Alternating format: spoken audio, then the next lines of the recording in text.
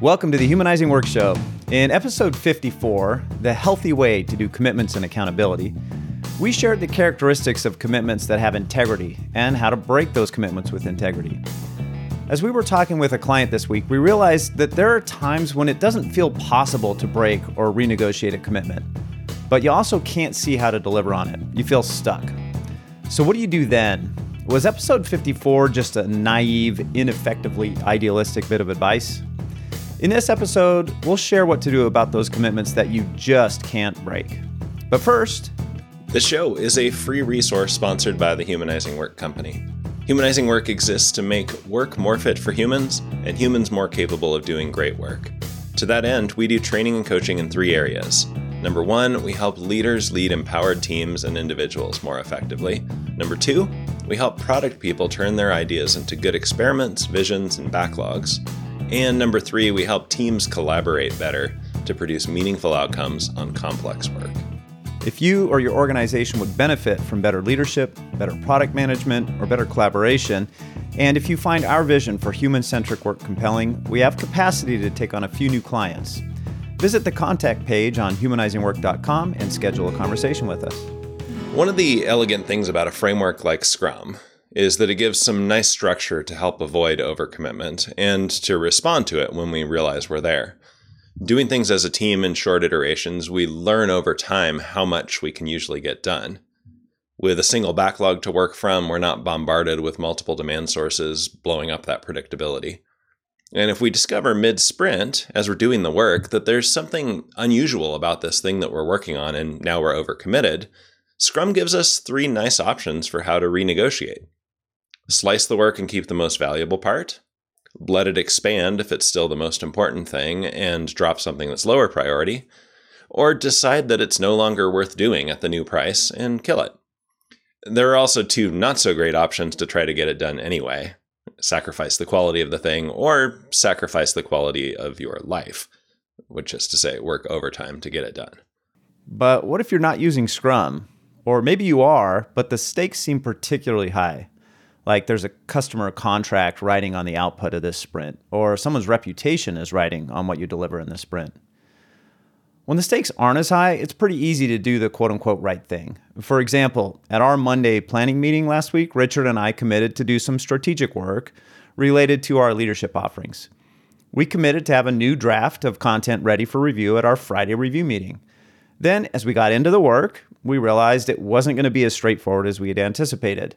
There were some things we need to untangle, some ideas to test, and then some work to do based on how those tests played out. We were, at that point, not going to make our original commitment. It wasn't too hard in that case to split the work, report back to the rest of our team what we got done, and move a lot of the work into future weeks.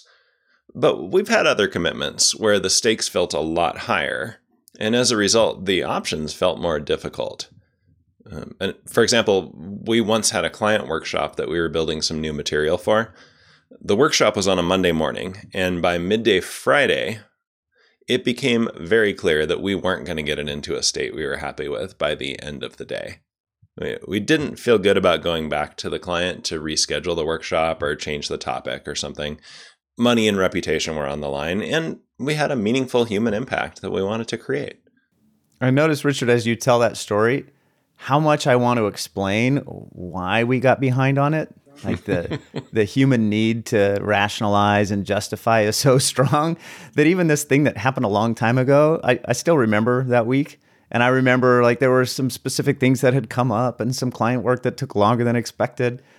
And so I just wanted to point out how strong that tendency is to want to rationalize when we get behind on something. Right. And that's useful for planning in the future. Think about how likely are other things going to come up to jeopardize that commitment. But in that moment, when we felt stuck, it didn't matter how we got into that situation. It was what it was.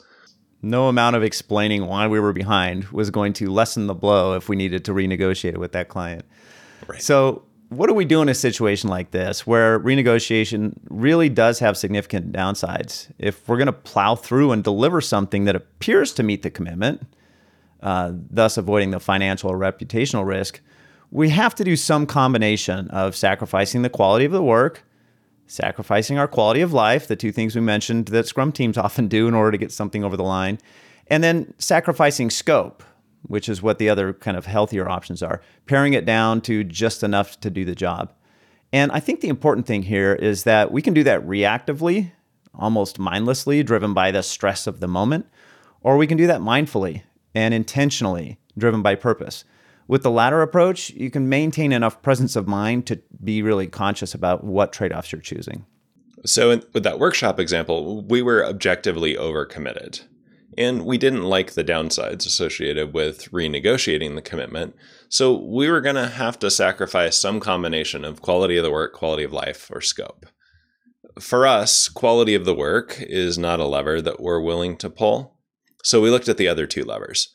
First, we went back and reviewed the conversations and proposal to see what we actually committed to deliver in this workshop. Often there's a decent amount of time between agreeing on a service and delivering it, and that was the case here. So we looked back at those conversations and we realized that we'd let the workshop grow quite a bit in our minds. The thing that we'd committed to deliver was smaller in scope than what we were planning. So that was the first slice. What do we need to deliver to actually achieve the outcomes that we committed to? This got us much closer, but it also meant a bit of a redesign from the larger thing that we'd been talking about that week. And by the time we realized that we were designing a bigger workshop than we needed to, and we could cut it down, at that point, it was quitting time. It was 5 o'clock on a Friday. And so we pulled the other lever, which is quality of life. And we worked on the weekend, something we're normally very strict about avoiding at Humanizing Work. And we got going early on Monday morning to make sure we were synced up and ready to go. The workshop went really well. The client raved about the outcomes. And then we had some cleanup to do. Because working on the weekend actually meant that we renegotiated other commitments we had made for that time on the weekend, commitments with our family, with our friends and community, and personal commitments about our health and well-being in order to not renegotiate the work commitment. Those personal commitments are sometimes a little easier to renegotiate because the stakes of those commitments are sometimes lower and usually trust is higher. But if we continually renegotiate our personal commitments to make room for work ones, and that becomes a pattern, then we're going to lose that trust and things are going to start to break down. This, by the way, is one reason why tech companies love hiring young single workers and then providing a work environment that keeps them in the office. They don't have those personal commitments and can be all in on the work ones. Now, we've talked about what for us is a rare example of needing to sacrifice other things to keep a high stakes commitment. But some people always live in that state. They're always overcommitted. They're always making sacrifices and heroic efforts to try to keep everything together. We all knew somebody in school who was always pulling all-nighters, and often that continues later in life. I think you're talking about me here, Richard. No, I have a friend. Yeah, me too. A friend. So if you find yourself, like my friend, in this pattern of overcommitment, and more than that, a pattern of overcommitment that can't be renegotiated, it's worth digging into the root causes. There are various ways people get into overcommitment, and you might be able to address some of the things on the demand side. But I think the high leverage thing to look at is why those commitments always feel like they can't be renegotiated. There are certainly going to be some times when you objectively shouldn't renegotiate, like it's going to cause us to miss payroll. Most of the time, the resistance is subjective. It's something inside of us. And when you find yourself with those commitments, ask, what's at risk here? And keep asking that until you get to the underlying assumption. So, Peter, since you raised your hand, and I know you're doing a lot of personal work in this area, what's at risk for you when you don't feel like you can renegotiate a commitment? When I am doing work on this, part of the work is saying no more often.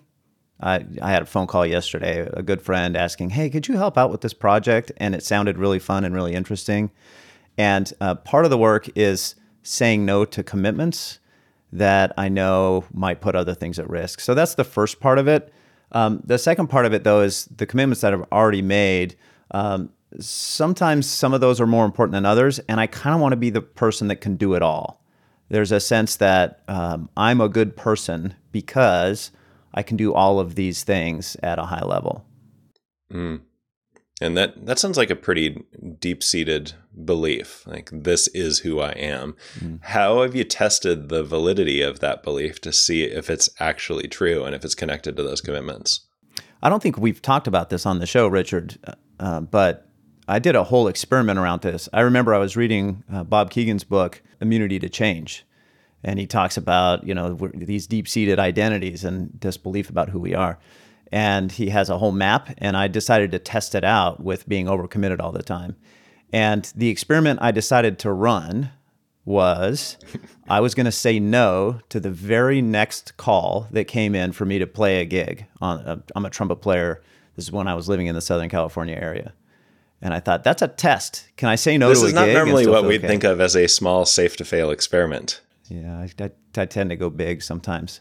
At any rate, the next call that came in was to sub in the Clayton Hamilton Jazz Orchestra, which is one of the great big bands in the LA area. And I thought, really? This is the call that comes in? And I turned it down. I said, I can't do it. I'm already committed that weekend. And I could have done it. I could have made room for that, but I just turned it down. Sorry, Isaac. It turns out I could have done that, but this was years ago. And I expected to feel terrible turning down this big opportunity. Would have been a step up in my career as a trumpet player. And I hung up the phone, and I almost wept with relief. Would have been a hassle to get into LA. It would have meant missing some family things. And I thought, maybe I don't need to say yes to everything in order to feel good about myself. Maybe I can actually feel good about myself for being more focused and honoring my commitments. So in leadership circle terms, which we talked about in episode 85, this is an example related to a feeling of being driven or ambitious and reacting to things in that way. This same kind of pattern of ending up in overcommitment and feeling stuck can also show up if someone is high in pleasing on the other side of the reactive side of the leadership circle, where it's more about not wanting to let somebody else down. And we've actually worked with leadership pairs where one leader is high driven and their counterpart is high pleasing, and they can get in this reinforcing loop. Like the driven person overcommits for them and their team. Then the pleasing person tries to bring everybody else along and make sure things get done. Things do in fact get done, usually by sacrificing quality of life or scope. Then the driven leader sees that and says, see, if I push the team, they get things done, and the cycle keeps repeating. So the way out of the cycle is personal development. So you're less subject to that reactive tendency. And we've coached a lot of leaders through that work successfully. So it can be done. And we've done that work in ourselves over the years. So the advice in episode 54 still stands. There's a clear way to make strong commitments. And when we discover we're overcommitted, it's ideal to renegotiate. But sometimes renegotiating would cause financial or reputational risk that's not worth the downside. In that case, it may be worth sacrificing something else to meet that commitment. But if so, do that deliberately and mindfully. Thanks for tuning in.